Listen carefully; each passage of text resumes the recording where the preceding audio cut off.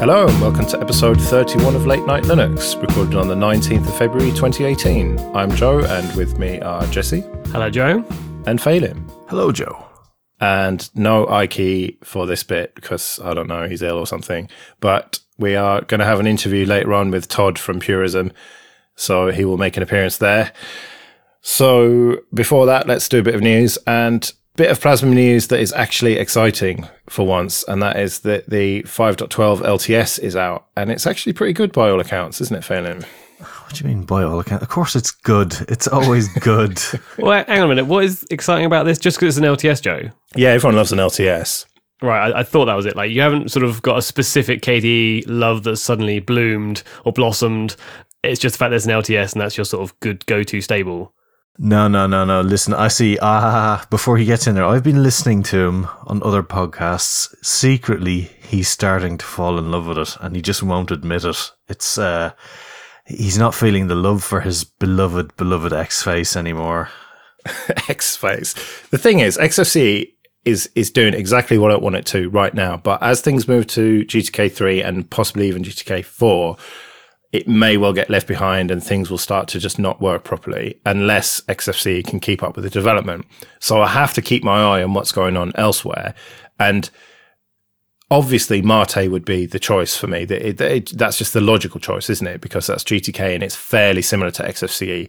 But if I'm going to change away from XFCE at some point, then I have to look what else is there. And looking at Plasma, now you've got to the 5.12 release, and they've ironed out all of the problems, haven't they? And it's really solid. I mean, my main worry is they're going to say, right, well, now this is really good. Now we're going to move to 6 and make it really shit again and unstable. But looking at this 5.12 release, it is solid, isn't it? Yeah, and even if they did go to 6, I don't think they're going to do that ever again, because they learned from going from 3 to 4 that when they went from 4 to 5, that they didn't make that change so abruptly like they had the last time. And they had a lot to change that time anyway. And I know a lot of people weren't always initially keen on 5 when it first came out anyway, but it's been steady progress all the way with 5. I've always been really impressed with 5. Even when it first came out, I thought it was a massive improvement over 4. Yeah, and I mean, I went to 4 pretty much when it was out, and I suffered through all the way. And yeah, I mean, even still, I thought it was grand. I liked it all the way. It was okay. But I mean, 5 has been fantastic. I've enjoyed it all the way through, but I mean, it just keeps getting better and better. And a lot of the time it's things that you don't even notice, and you may even be using features and initially you don't know. And that's why I'm so glad they've been making such a good job with the announcements, where they've been putting in the videos, they've been putting in pointers about all the little features they've been putting in, because some of them are subtle. And they're things that they wouldn't jump out at you initially, but they're just nice the way they work. It's tweaks here and there, just very simple things, but they actually make a big difference to your flow and how you use them. Like, there's been some great work done on things like an application that's playing. If you want to mute the app as it's playing along, you've got that in the task manager now, where you can find the app that's hogging the audio card at the time, and you can right click on it and kill it there. Yeah, like you can with tabs in most browsers now. Yeah, it's great. It's nice, because especially if there's something blasting away in the background, and if you're doing any podcasts or something like that, you just want to shut the thing up as quickly as possible. And a feature I've been using quite a bit now, this announcement was for 5.8 to 12 people, because that was the last LTS. So some of these features I didn't really find such a big deal, but things like global menus they've made much easier to jump between, so I didn't notice this as much. But you can have effectively what Ubuntu have done, where you can hide a lot of the toolbar across the top into just a drop down menu, which is great for saving space, because a lot of us have monitors that are wider than they are tall, so it's nice to be able to throw something up there anyway, because you don't really need to see that all the time, but it's nice to be able to get at. Funnily enough, that we had Jonathan Nader on the other day with 5.12, KRunner and Orca are now actually integrated properly together. So we now have proper speech to voice, whatever it's called. Accessibility, let's call it. That's the word I'm looking for. Yes, thank you. So that's quite good that we have all that there. and we also have a lot of work getting poured into Discover. It's not perfect yet. It really isn't. It's been kind of painful. Ikey's been showing me his work that he's been doing with KDE on Solus. And it's been kind of nice to see a really fast app store that works quite well. It's still not quite there yet, but it's getting there. So KDE have received a massive donation, haven't they, of $200,000 from the Pineapple Fund, which I note is significantly less than the FSF got from the Pineapple Fund. Yes, they thought they were perfect enough and they didn't need any more money. Yeah, and to be fair, that $1 million that the FSF got in Bitcoin is probably going to be worth less than 200 grand before we know it. So this was actual US dollars, so they can actually spend it on stuff rather than speculating and holding the Bitcoin. Yeah, no, but it's gonna be great help, especially getting people out to conferences and things like that. It's really cool, especially things like Academy and Randa and things like that. So very, very nice, whoever these mystery people are. All right, well, let's talk about Elementary OS. And this actually broke while we were recording last time. So it's kind of old news at this point, but I think we should talk about it anyway. So in the next version of Elementary OS, which I think is Juno, which is going to be based on Ubuntu 18.04, so it's probably going to drop. My guess would be early May, but we'll have to see. They are going to make a change to the way updates work in the App Center. So in App Center, you can buy applications, or well, rather I should say developers can sell applications for name your own price. And that price can be zero. And so if you buy an application for $0 or get it for free, then when there are updates available for it, it's going to nag you to put in a price again, whether that's zero or actually pay for it. So it's essentially going to nag you until you pay for it. That's quite a negative way to look at it. I've kind of thought quite a lot about it, and I can see the pluses and minuses here. And I've also spoken quite a lot about it on LAN. So what do you two think? Jesse, what do you think? Good idea or bad idea? Good idea. All right. Why is that? All right. Oh, you have to explain ourselves in this, don't we?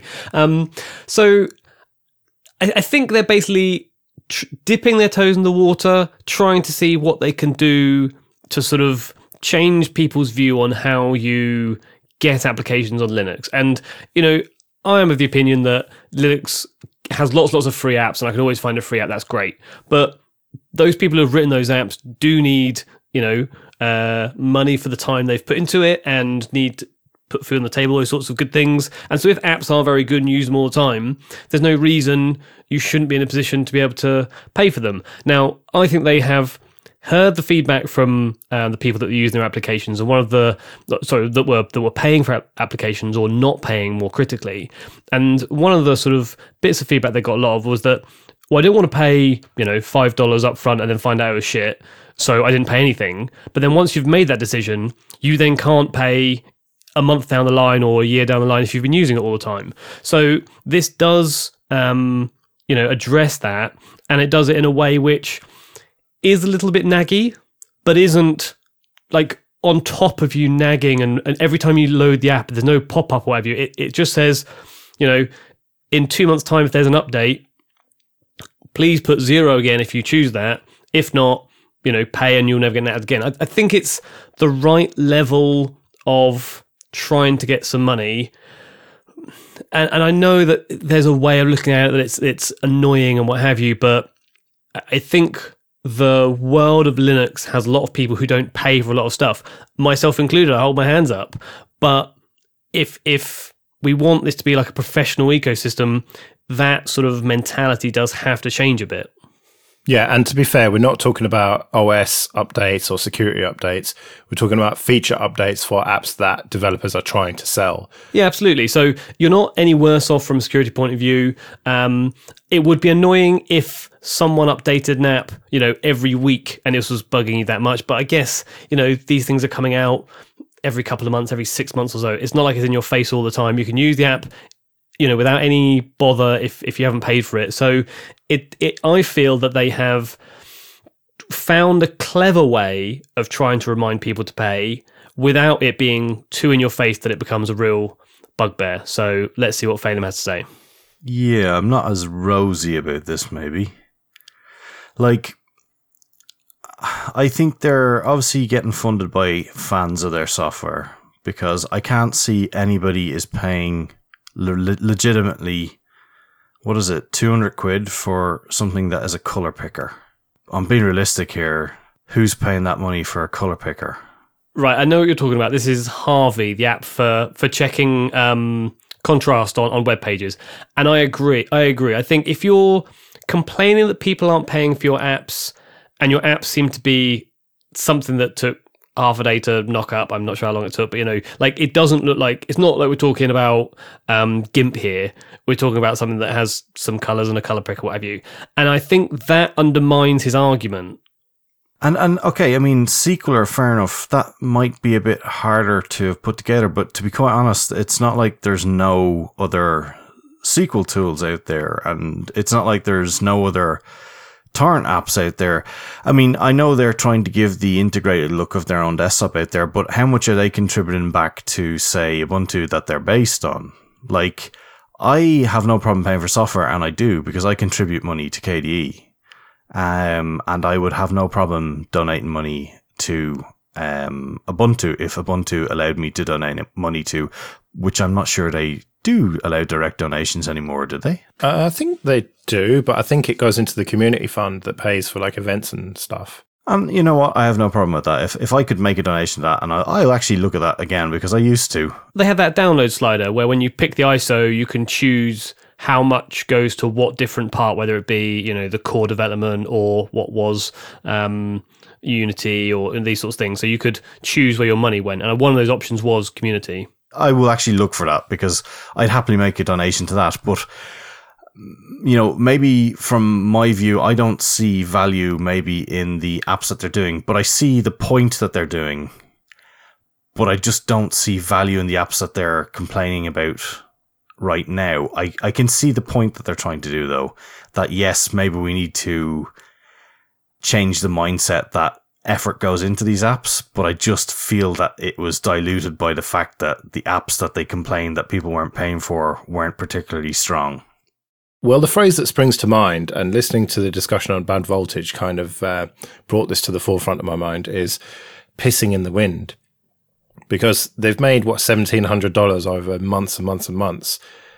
And it just is not enough to make it worthwhile. I know that Daniel tries to spin it, saying that the expectation was zero before, and now it's a non-zero amount, and we can't forget that. But at what point do you just give up with this, trying to monetize fast in new ways? We have a very clear revenue model for monetizing fast, and that is what Red Hat are doing, support and services, not actually selling the software itself. And we've seen it with the Ubuntu store that just didn't do anything. And we've seen it with CyanogenMod trying to sell themes and stuff, and that didn't make them any money. I just think that do what Red Hat are doing. They're doing really well. Like, that's what Canonical are doing, aren't they? They're following that business model, and that's why they're slowly turning to profitability, and they're cutting resources to things like desktop, albeit not completely, because they do make some money from that, but they're concentrating on areas that actually make money. And I just think that desktop Linux is a niche within a niche at this point, as fewer and fewer people even use desktop machines. Apart from IT professionals and designers, everyone else is just using the Windows PC like you are, Jesse. And I just can't see any sort of long-term viability of making money from the Linux desktop. And that is a depressing thought, and I really hope I'm wrong, but as far as I can see, that is the truth of the matter. Yeah, so I'm going to ask a question about that, but what Windows PC? Don't you use Windows PCs at work? Oh, at work. All right, yeah, fine, yeah. Yeah, that's what I'm talking about. Yeah, obviously at home you use Linux, but all of the people that you know who have office jobs are using Windows, like, apart from some specific use cases where it's Macs, and the odd person who's a developer or a sysadmin or something like you, Phelim, who can choose your own machine and therefore run KDE Neon. But most normal people who work in offices use Windows at work and a phone or iPad at home. Yeah, so that's granted. I did wonder where that came from. But I guess the the rebuttal I have about that is that you're basically saying give up on Linux desktop and, no one needs to make any apps for it. It'll all just die to one side. The way to make money is to go after enterprise, do Red Hat, be a server type distribution, be on AWS like Ubuntu is, and that's the only way to make money. And the problem is that message or that sort of plan doesn't work for the people who are enthusiastic about desktop Linux. It's a shame Ike is not on here as someone who has, put his life onto that path. But the guys at Elementary are also in that boat, and they also think that they can try and get money out of it, or not get money, but make it a sustainable future. And I don't know, it just sounds a bit defeat isn't quite the right word, but if the only way to make money is to be an enterprise, then we might as well give up having desktop Linux as a home user. Well, not necessarily, because if you think about the enterprise, yes, there's a lot of servers and stuff, but Red Hat is deployed on thousands, if not hundreds of thousands, of desktop machines that are used in enterprise, and there's no reason why you can't have an open source version of that, like CentOS. You could run CentOS on a desktop if you really wanted to at home. And so, that's the thing with Ubuntu, isn't it? That they sell Dell machines and stuff. And so that's why they have to put resources into the desktop, and then the rest of us benefit as a result of that. But when you look at boutique distros, yes, they're going to have a following and people will donate to them. But a point Jono made on Bad Voltage, to go back to that, was that of all the people who have bought the software from that store, the App Center in Elementary OS, how many of them were doing it to support the whole project, and how many of them were doing it because they actually felt there was value in the applications they were buying? There's no way to know that, but I suspect that Jono was right, that very few of them. Yeah, but I guess the point I should have made was I'm talking about home user desktop environments, not work user, because the work user just needs, a financing software, calculator, Office suite, whatever it might be, and a web browser, whereas the home user wants a music player and Netflix to work and VLC and whatever else that you'd have as a home user.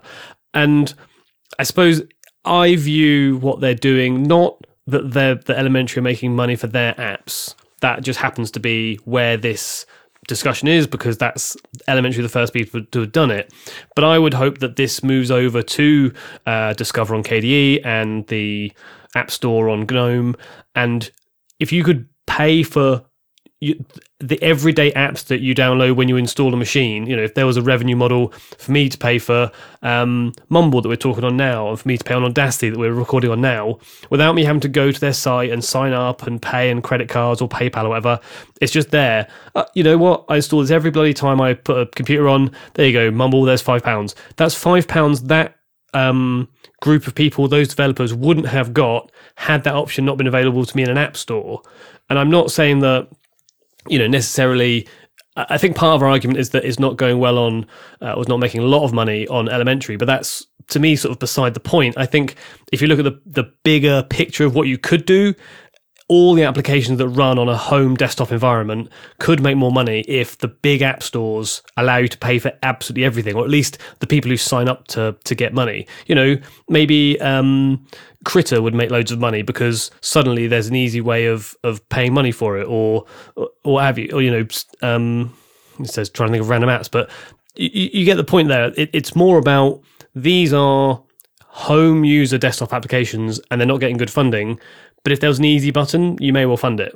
Yeah, but here's the question, though. Maybe that's not necessarily the best way to do things, though, either, because just funding apps for the sake of funding apps might not be the right way. Whereas if you have a dedicated, proper funding goal for a project, you sometimes get better results. Like, a lot of projects have a dedicated project where, almost like a crowdfunder for a particular thing that they're going to do, they fund for it, have a drive, get the project done, like Krita has actually done a few times, where they will say, this year we need to do this, this, and this. They have their funding drive, they get the money, and then they go do that work. Like a proper project, how you would fund any sort of building project almost. And I wonder if it delivers a better thing than just randomly paying money into a pit that maybe doesn't get used as efficiently. I don't know. Because, I mean, if you think about it, KDE has existed the longest of all the desktop environments, and it's kind of done okay up till now. I'm not saying it's perfect, but maybe it is actually doing all right in this model. Yeah, well, it is pretty cool with a K, isn't it? All right, well, we spent too long on that. Let's talk about Ubuntu and another controversy that happened over the last couple of weeks, and that is that they want to collect user metrics. See, you've introduced this as controversy, and I think that's already clickbaity, because I was surprised. I was surprised they weren't doing this already. I was like, oh, you only just decided that it would be a good idea to have some very basic information about the PCs that your software, your operating systems are getting installed on.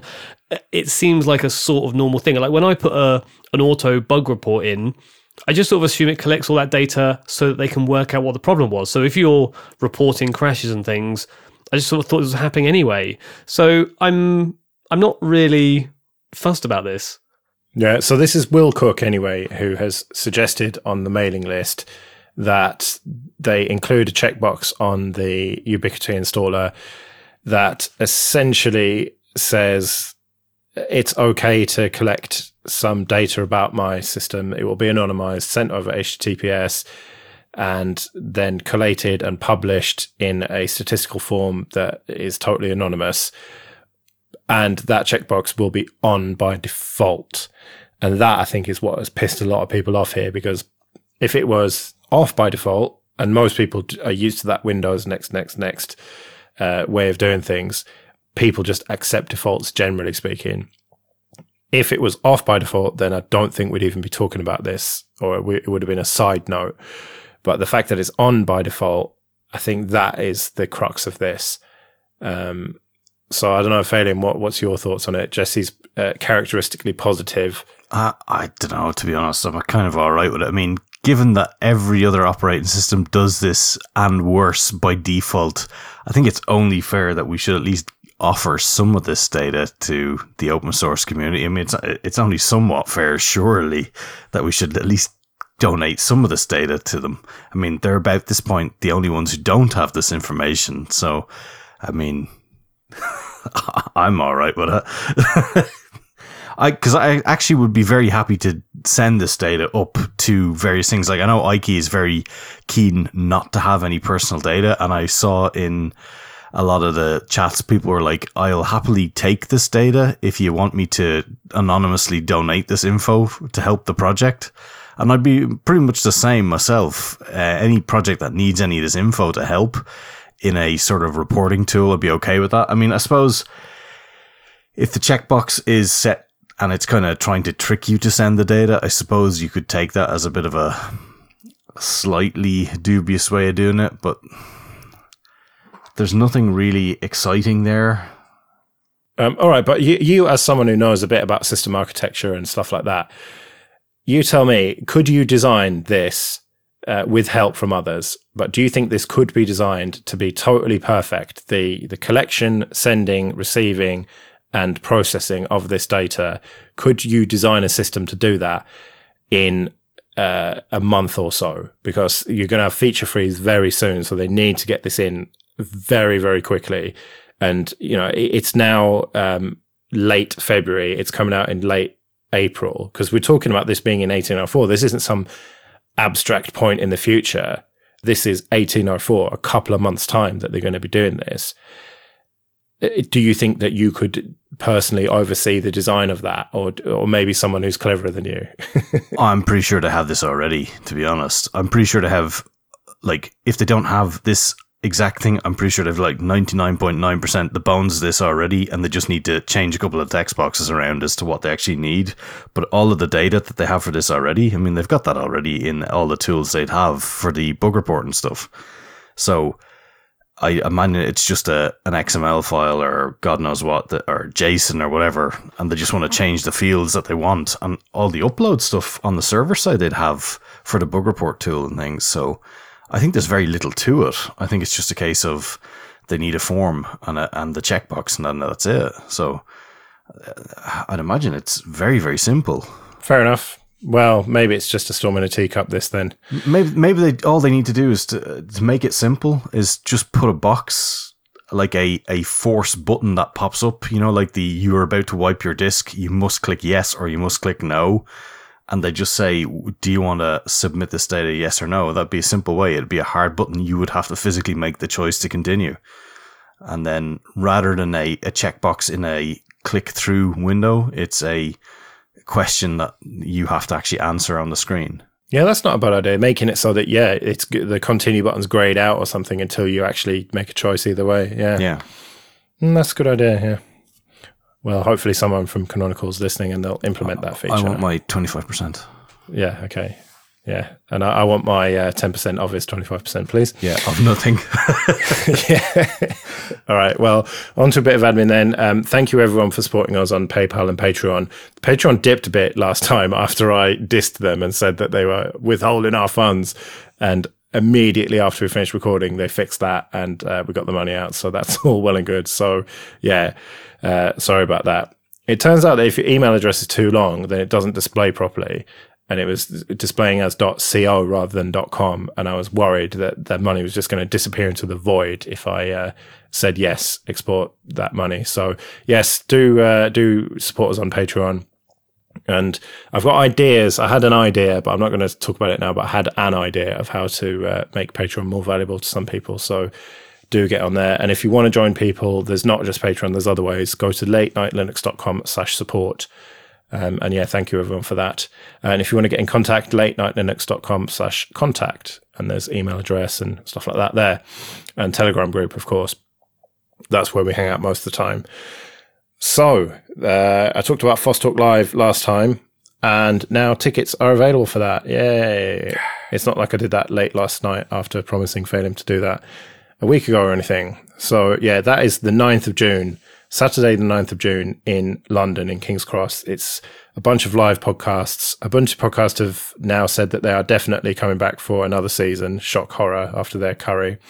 It really is just an excuse to eat curry, isn't it? That we will be there. I think the three of us hopefully will be there, depending on certain things that will happen. But I'm sure that'll be fine. Some of Linux Voice, at least Graham, if they're indeed called Linux Voice, still haven't heard anything from them 2 weeks later with regards their podcast, but Graham said he's coming, so we'll see. Graham's Techno Marvel, otherwise him and a keyboard extravaganza. Yeah, loads of cool synth noises or something. And also there's going to be Stuart Langridge from Bad Voltage, Dave Megaslippers from Geek News Radio. I don't know what's funny about Megaslippers. It's just a name. And Marius Quabeck, who used to do the Ubuntu Fun podcast, but now he does Nerd Zoom, which is in German, but don't worry, he'll be speaking English. So it's going to be a good event anyway. Do come. It's free to get a ticket, but there are limited tickets available. And that means that people who have a ticket will be prioritized when it comes to coming in. It's basically always worked out that we sell a certain, well, I say sell, we give away a certain number of tickets and then just the perfect number of people turn up. So hopefully that'll happen again. Hopefully it won't be too heaving or empty, but I don't think empty is a possibility in a room that small, quite frankly. But it's going to be a good night anyway. So yeah, come, drink, have good fun and get a ticket now. Link will be in the show notes. It's too complicated. Just go to fosstalk.com and you'll see you can get a ticket from the embedded thing there. Okay, so this episode of Late Night Linux is sponsored by Entroware. Entroware.com. They are a dedicated Linux computer seller based here in the UK, and they ship computers with Ubuntu and Ubuntu Mate 1604 and 1710. Won't be long before 1804 as well. And they sell all kinds of laptops and a couple of desktops and a couple of servers, and the laptops range from fairly affordable stuff that's kind of, you know, your email browsing machines, all the way up to real powerhouses with the latest NVIDIA graphics cards that are ideal for graphic design and 3D art, video editing, machine learning, that sort of thing. And they're a company who actually care about Linux. This is all they do. They just sell machines with Linux. It's not a side project for them. They make sure that all the firmware is working all right and your fan's not going to be spinning like crazy and all that sort of thing. They really do go the extra mile for you. And most things are configurable as well. Amounts of RAM, storage, CPU types, on most of their machines, so you can really get something to suit your budget. And they ship to the UK, Republic of Ireland, France, Germany, Italy, and Spain. And if you do buy one of their machines, there's an option at checkout, put in Late Night Linux, and they'll know that we sent you to them. So go to entroware.com for all your Linux computing needs. Okay, so I mentioned it earlier, an interview with Todd from Purism, so let's listen to that now. We're now joined by Todd Weaver, who is the CEO and founder of Purism. So welcome to the show, Todd. Thanks for having me on. Yeah, no worries. So there's a lot going on with Purism in the news at the moment. You did the successful crowdfunder not long ago for the Librem 5 phone. So I suppose that's the best place to start. So I suppose, first of all, congratulations. You smashed through your target, didn't you? Yes, of course. And it's was very exciting. One of the things that's kind of interesting about crowdfunding is the way it comes in waves, right? So you have the initial sort of boost from the core audience who've, been following the brand. And then you need to continue to market, form partnerships and spread so you can, sort of see as it progresses. And then it sort of reaches this next stage, which is as you cross or get close to crossing the actual funding goal, and then it sort of takes on a life of its own to blow past it as you're getting close to that end time. And so it was pretty much textbook across all of those pieces, which was excellent to see. Well, you say that, but there's someone I know, Alan Pope, who he kind of, I mean, he's very secretive about exactly how he does it, but I'm fairly sure it's just with curl and stuff like that. But he plotted a graph of your how you did with the crowdfunding, and it was extremely straight, that line. It was very much a linear line, which seemed a bit unusual because if you look at most crowdfunders, it tends to be, as you say, like a big jump at the beginning, and then it kind of levels off, and then towards the end it goes up. But it seemed to be quite straight of a line. Do you think that's because of your excellent marketing and managing to stay in the news for the entire time? Yes, that's exactly it. Is that we knew that we had partnerships that we were working on, and we had some of them already in place. And what we wanted to do was make sure that we could stagger those, right? So rather than coming out with this, 3 partnerships all in the beginning, that we would be able to continue the kind of constant drumbeat and make sure that we were trying to stay on that linear line. Because if we were, even 20% under the linear line, we would know that we were going to succeed in the campaign.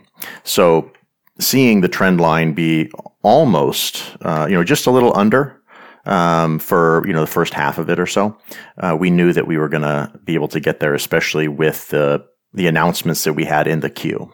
Okay, and towards the end there were a couple of big injections. I don't suppose you can really talk much about that, but presumably it must have been a company or an individual who wanted wanted it to succeed. Yeah, it's enterprise sales. So an area that this goes back to the bigger topic of Purism's business model, which was to start and form a strong beachhead in the business to consumer, right? These are security experts, software developers, people who, understand the problem that we're solving, and then be able to expand that audience to enterprise sales, right? The B2B side, because they, of course, want to see established company, right? Shipping product. They can order the product, pull it from inventory. But even in that case, it was a few enterprise sales that came in that we were talking with behind the scenes. And once they said, if the campaign reaches a certain goal, then we'll come in, because then we'll know we'll get the actual phone. So part of that was also discussed during the campaign. We didn't know ahead of time that was going to happen. It was during the campaign that these inbound sales came in. Okay. And I suppose we should have explained what the Librem 5 is exactly. It is a completely free software phone, a phone that will run completely free software, isn't it? Down to even what would normally be the blobs that run the hardware.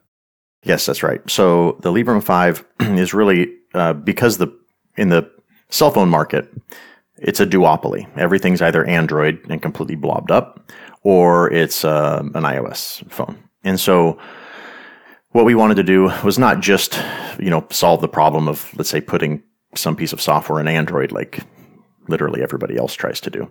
What we wanted to do was, because we manufacture hardware, that we knew we can solve the problem of the hardware issues that relate to the software problems, and then be able to advance the software into a means that we can have a Free Software Foundation endorsed, respects your freedom, even certified hardware device, and then running that with PureOS, which is a Free Software endorsed distribution.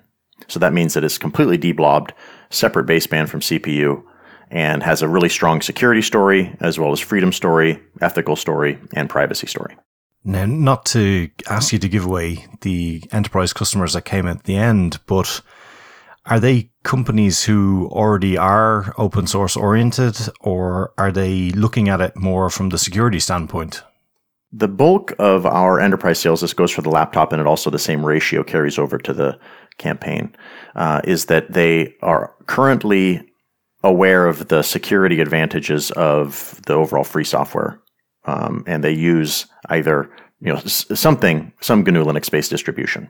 Then we have a smaller percentage who care about security, and then they're addressing certain security elements where they're looking to abandon Android, or in the laptop space, abandon Windows systems. But that's a smaller percentage. If I were to pick, I'd probably say that's about 75 to 80% of the core audience, meaning they're already educated in what the GNU Linux world is, and then about 20 to 25% of our enterprise sales, or in this case even phone enterprise sales, was around the security story and the depth of credibility that we carry. So I know that you're very keen to get GNU/Linux running on it, kind of proper Linux, for want of a better word. But given your very tight margins here, I mean, I know you got $2.3 million in, but by the time you've delivered 3,000 phones, manufactured them and actually sent them out all over the world, there's not that much money left for development. It seems strange to me that although you talk about PureOS, you've got to do an awful lot of development on that to make it actually work as a touch-based phone interface, not to mention all the applications that are going to have to be developed for it as well. And it makes me wonder, why didn't you go for something, just take the Android open source project, for example, make it work without any blobs, and hey presto, you've got a free phone with a fully functional operating system with quite a lot of apps with F-Droid or similar. Why do you need to go and develop something completely new for this? That's a great question. It comes down to short-term versus long-term goals. So the short-term, I'll take that same sort of analogy or question you have and apply that to like the ridiculous extreme, right? Which is, why don't you just use Android? It's like, well, obviously that doesn't reach our long-term goals. And then we can increment our way to what we consider the long-term goal. So the long-term goal of what we're actually trying to accomplish is solve the problem of GNU Linux running on a phone, where we can leverage a PureOS, which doesn't have any non-free software whatsoever, and create that future, right? So I'm actually looking to impact the far future of computing and making sure that we can increment our way there. So with the funding that we have, allows us to lay the foundation. Now, the phone we're going to ship in January 2019 is not going to have 10,000 applications or greater.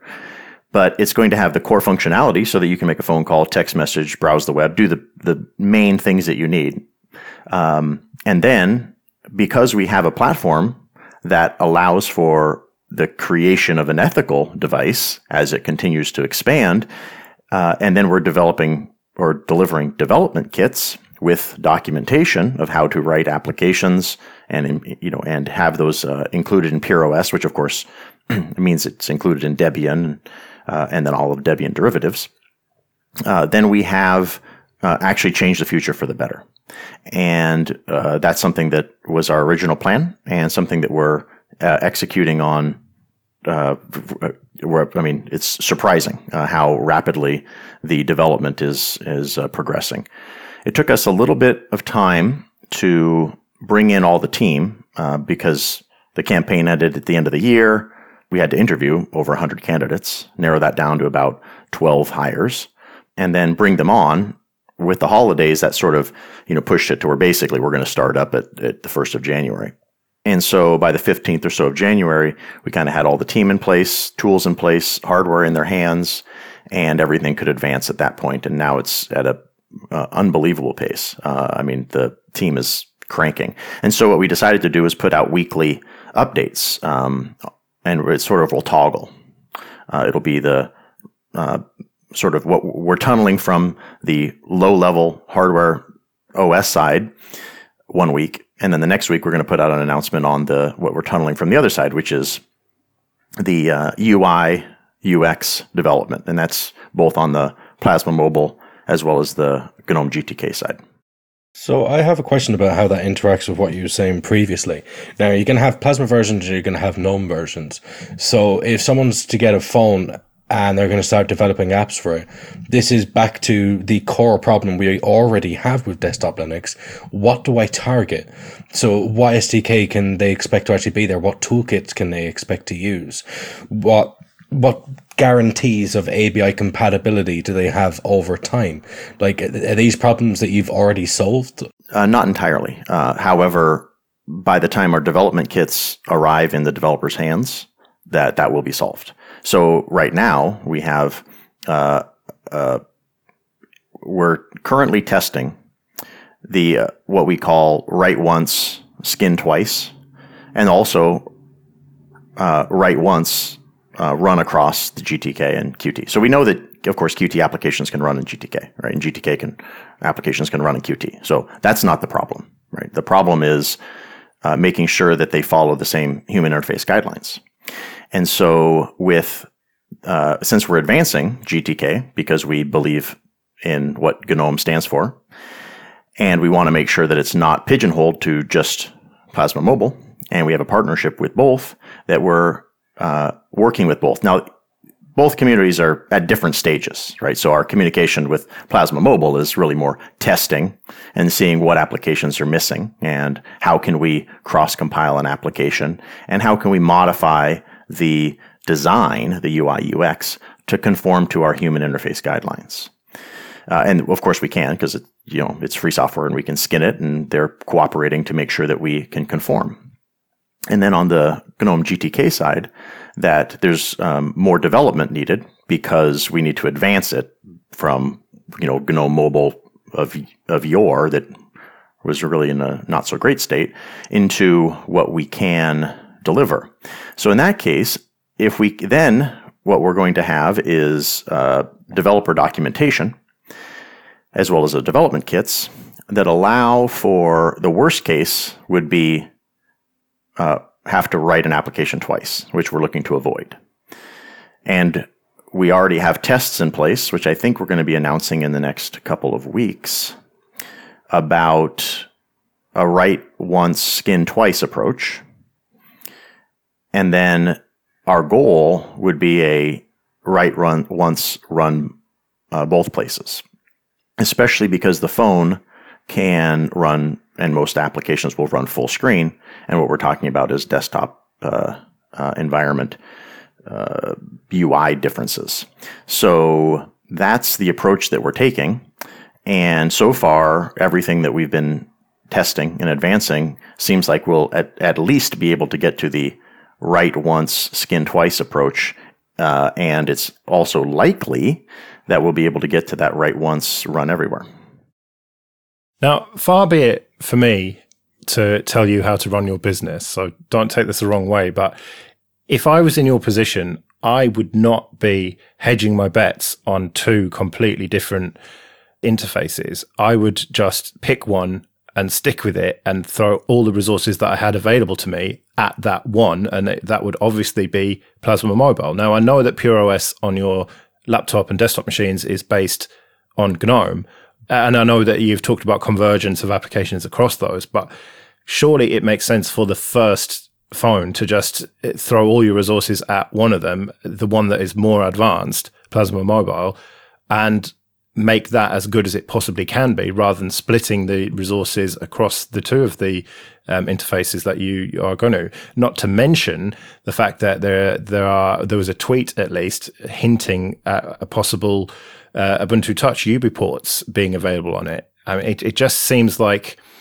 well, dare I say, a lack of focus Sure, that I can respect that because a key piece that I pride myself on is making sure that we can focus and deliver. So, in response to a couple of those things you brought up, the first is if we picked one, it would be GNOME. So we wouldn't be picking Plasma Mobile because we want a future that we have a unified approach across our laptops and tablets and mobile devices, and that future from everything that we've planned is based off of a GNOME future. So that's the first piece. The second piece is that Plasma Mobile is far along from a eye candy standpoint, but not necessarily from a completed phone standpoint. So the evaluation of that made it where we look to say, hey, you know what, we can partner with the KDE community and support them, right? Providing hardware and making sure that everything that we do on the low level, meaning suspending the CPU, but you can still receive an inbound call, that's shared across GNOME and KDE, right? So of our development team, 95% is going to be able to support any desktop environment. It's irrelevant, right? We're talking about power management issues, being able to make a phone call, right? Those things are going to be shared. So then what you're talking about is around the 5% difference. And so what we're doing there is working with the KDE Plasma community, providing development kits and supporting them. And then also, if there's something that they want an application, we discussed with them about, maybe they want a clock application. And so as we write a clock application, especially if we have a write once, run everywhere, then it's a great focus and goal. If it turns into a write twice, then your argument holds a lot of water, right? So and then about the UB ports, or any other addition, is that those are cases where we are providing hardware and offering the support needed to get that running, right? We're not actually actively investing in the development of anything besides the KDE and GNOME partnership, which again is at the desktop environment level. And for a phone running everything full screen, that's not as significant as, let's say, the desktop wars of yore. So you might use the word facilitate then, the likes of UbiPorts. Yeah, that's a great word. So the difference is that we would provide them hardware. And if they have a request of saying, hey, the power management aspect of isn't working, is that you or us? And we'd look at the code and, and evaluate that, because of course we want to make sure that it can work. So it is definitely a facilitating any partnership from any of the other providers of OSs, right? Be that Replicant to Lineage, et cetera, would be that they want to have their operating system running on our hardware. And so then we would, of course, support that because it broadens the overall audience, but our actual investment is in the hardware enablement, right? Which is needed for all of them. And have you heard anything from Replicant or Lineage then yet? Well, we certainly know Paul from Replicant very well, and actually we're working with him on an embedded controller project that we're sponsoring. But as far as Lineage, we've discussed with Lineage, but I don't really think that that's progressed beyond kind of just initial interest from, at least from our side of, hey, we'd like to include it kind of approach. And then UbiPorts we've been in more regular communication with. Well, could it be that the Lineage folks are waiting for final hardware specs? Because you don't even have access to the final system on a chip yet, do you? Or at least that was my understanding. You're doing this testing on the earlier version of it. Yes, that's correct. So any partnership with Lineage or Copperhead OS or any of those ones that are out there, Replicant, et cetera, it would be premature, right? It'd be great to say, hey, we're involved and we're going to work together. I mean, that's great, but premature from a standpoint of providing them much that would help them right now. So on the Plasma Mobile side, it's a little different, right? We have hardware that, and our developers have a near identical stack, and we can just run Plasma Mobile from our Debian build. So yes, the future partnerships with any of those and our real involvement are going to be after we have development kits to ship. So shipping them an IMX6 Quad Plus board that we're testing on now is not going to really move the needle until we can get to that IMX8 dev kit. So you're exactly right. And when are you expecting to get those? Well, we have eval boards that we just placed an order for. So we actually should get those possibly by the end of this month. And that's going to be the IMX8M board. That would be the production chip that we would be using in our actual fabrication. So these are not our dev kits. These are evaluation boards from NXP. And then we take those designs to our design house and begin the hardware layout and the overall process of what we're looking to put together from the motherboard. And so when will we get a final specification, screen size, RAM, storage, that sort of thing? Well, we know the screen size because we've been testing that already. It's a 5.5 inch OLED screen. Because it was 5 on the crowdfunder originally, wasn't it? No, we've always targeted, well, we called it the Librem 5 because we just sort of round to the nearest or the lowest inch, I suppose. But we were sort of targeting 5.5 inch. And I think the original campaign page, even when we launched it, we said, we might have said 5 inch in there, but we definitely also mentioned that we're going to target the 5.5 inch.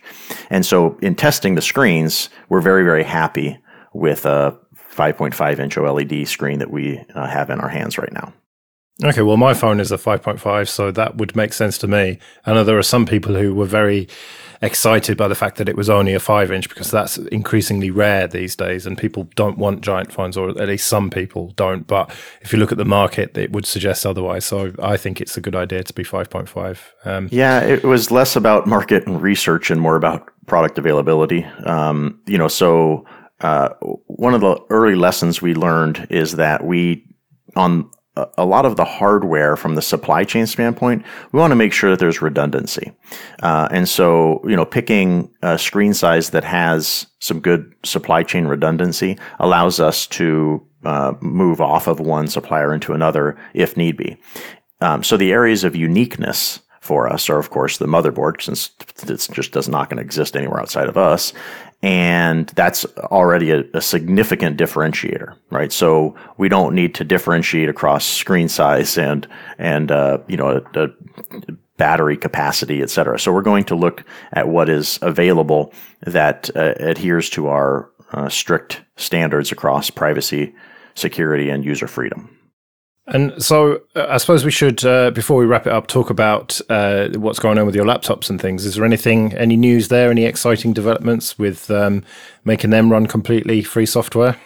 There's an awful lot of great things that are happening. As far as specifically related to your question, we are continuing to reverse engineer the FSP binary and actually have a blog post that's probably going to be published this week about more advancements there. And then we also have some fantastic news coming out in the next couple of weeks about a tamper-resistant approach that we have with combining our original partnership with Trammell Hudson on heads. So we have TPM hardware in all of our laptops, and we have Core Boot, of course, running on all of our laptops. And we have been evaluating and really hardening the overall heads inclusion, which allows for a tamper-resistant laptop. So that's all of our hardware today can support this. But what we're going to be releasing, of course, is the way in which we can build heads into the Core Boot. And so that way, the overall user flow from a tamper-resistant standpoint is you sign a YubiKey or a Nitro key, and then you have a measured known good state of however much of the laptop you've measured. And then any change to a single bit from the very first bit loaded to the CPU will alert the user based off of the Nitro key or YubiKey measurement, and based off the TPM measurement, and then alert the user. And then when you do a software update, you insert your YubiKey, update the software, and sign it as a known good state again, and then any bit change would be alerted, right? So that's this tamper evident approach to laptops. And that kind of sort of paves the way, right? So this is really exciting because IT departments, enterprise sales, or even security expert, somebody who's concerned about their privacy, can leverage this as a tamper evident of the device because they control the keys, right? And that's a huge change from the way in which the industry had been going previously, which is, the large corporation behind it, either Intel or Microsoft, can control the keys. And this puts the keys in the hands of the user or the department that controls the devices. So that's going to be coming out as well in the next couple of weeks. You decided to make me discuss that first here on this call. So anyway, it's very exciting. All right, excellent. We've had a lot of attempts over the years for, bringing Linux or GNU Linux, I will say Linux, across to phones and try and make fully free devices. So please do it, because I can't be disappointed again. Don't let me down, not on Valentine's Day. That's funny. Yeah, I've actually heard that a lot. And it's, there's a lot of moving parts. But we, clearly have executed and shown that we care about the things that the most caring people care about. And so the most strict individuals, right, we have on staff, right? So this is something that we are very passionate about. And then being able to have a strong business model is the piece that has always been missing. So having a strong business model, meaning that we're not just targeting, a Linux kernel on a phone, right? If we were just targeting that, it would be a much harder road to hoe. What we're actually targeting is security and privacy and users' freedom.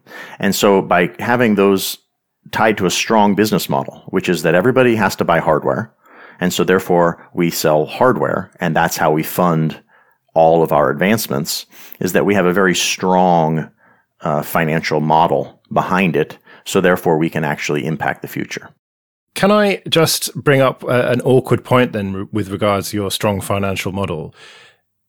How many crowdfunders have you done at this point? Is it 3? We've actually done 3, and then there was an additional pre-order campaign that we did for a tablet. Right.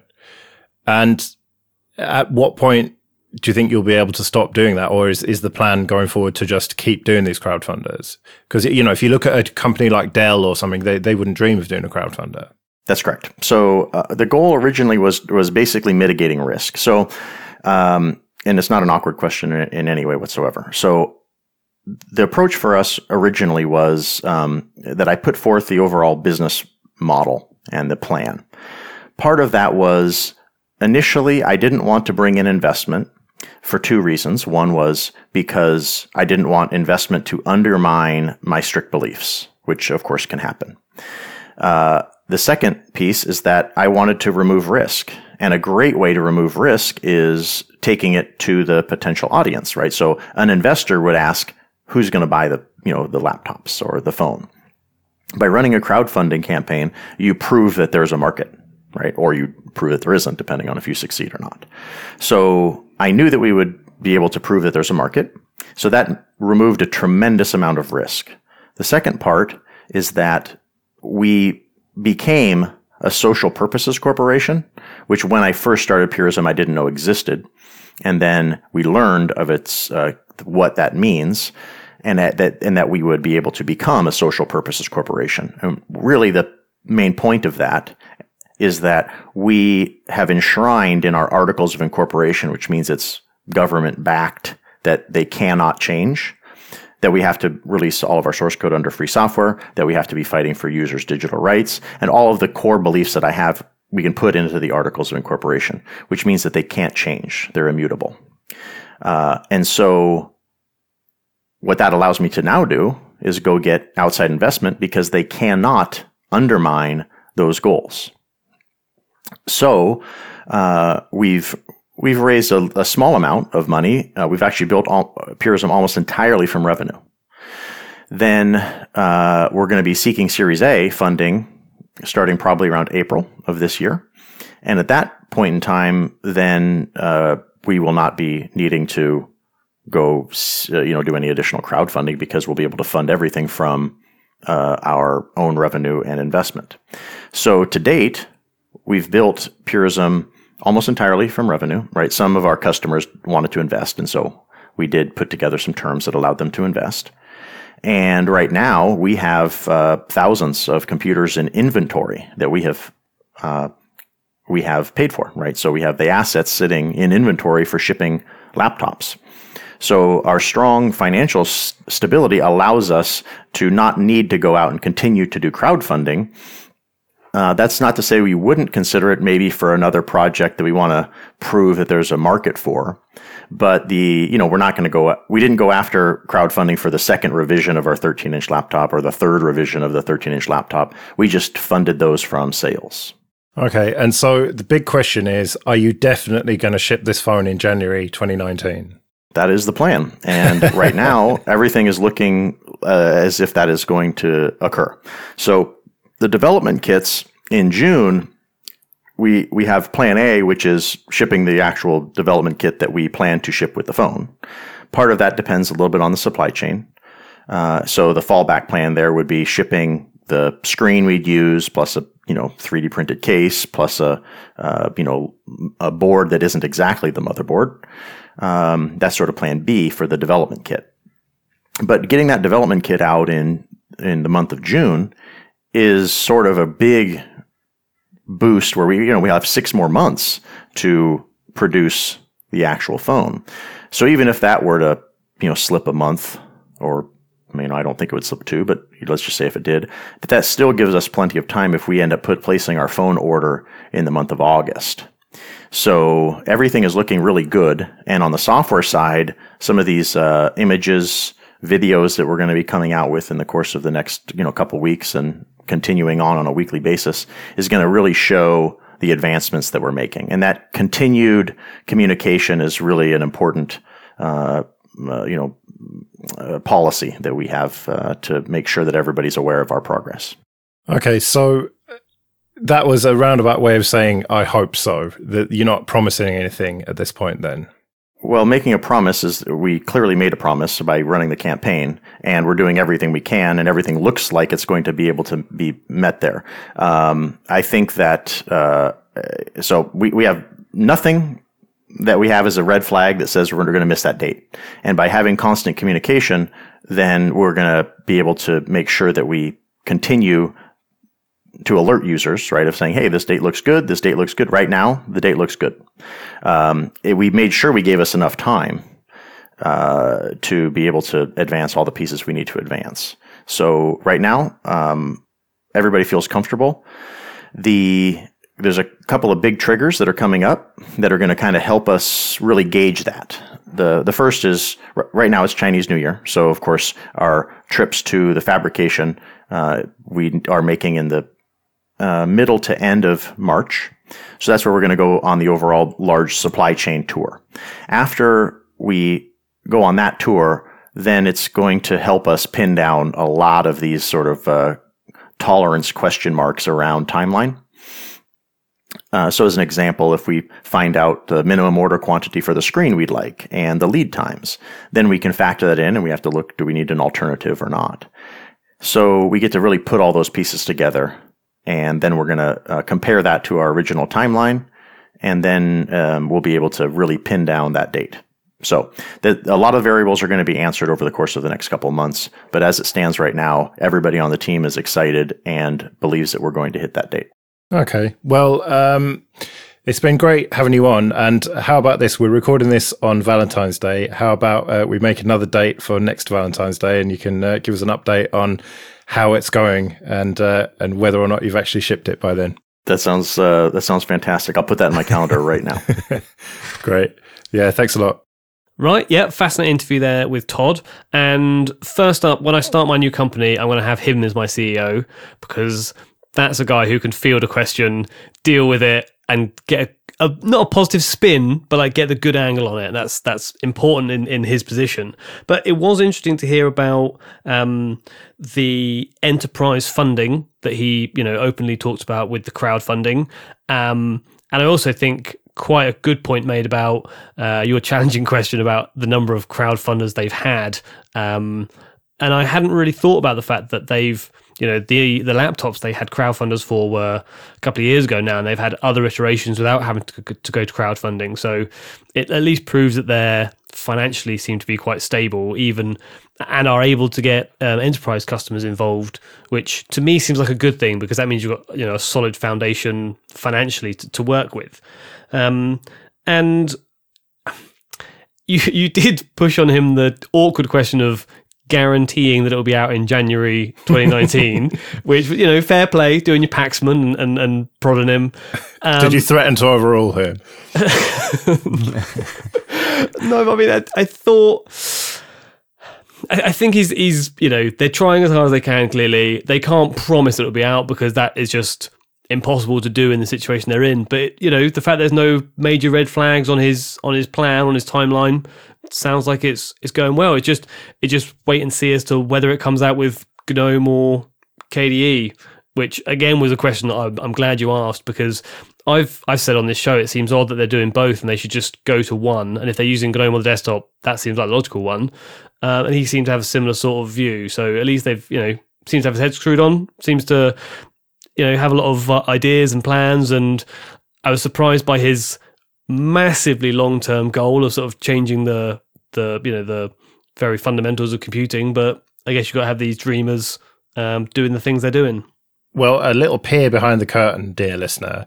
After we officially finished the recording and pressed stop, we actually ended up talking to him for ages about stuff. And one thing that I really should have managed to get on air was talking about the tablet situation, which a lot of people have pre-ordered. And he said that they've contacted everyone about that and offered them refunds or credit against a laptop or whatever, and that it may or may not happen, and there were supply problems, and that they've really learned from that when it comes to this phone. So we'll have to see what happens with that. But I don't know if I'm less skeptical than I was. He is smooth as fuck. There is no doubt about that. He is a very slick PR man, and he talks a good game. And I think that we need that in the FOSS world, really. He doesn't just talk, in fairness, though. I mean, they've produced with the laptops too, though, so it's not just talk. We do have to be fair to the guy. I mean, it's not just talk, but he is very good at the talking aspect of it, and he's a very good marketing man. There's no doubt about that. And as I said, we really need that in the FOSS world. So I used to say that Shuttleworth was the FOSS Steve Jobs, but now I'm starting to think that it might be Todd. So I don't know if he'll take that the right way or the wrong way. That's a terrible comparison, but anyway. But before we wrap it up, just want to mention DigitalOcean. So we're not sponsored by them, but we do have an affiliate link.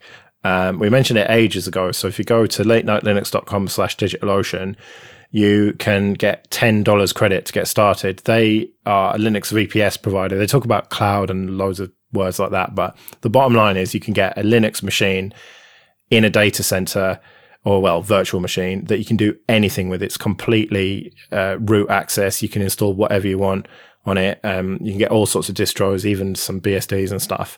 And if you sign up with this $10 credit and then spend another $25, we get $25 credit with them, which means that we can pay for hosting and stuff. Like, we're talking to each other on a Mumble server on DigitalOcean right now, so it would help pay for that, for example. So yeah, do go to latenightlinux.com/DigitalOcean and check them out. So that'll do it for this week then. We'll be back in 2 weeks when hopefully IQ will be back with us. Who knows what's going to happen or what we're going to talk about. We haven't got a clue. So until then, I've been Joe. I've been Jesse. And I've been Phelan. See you later.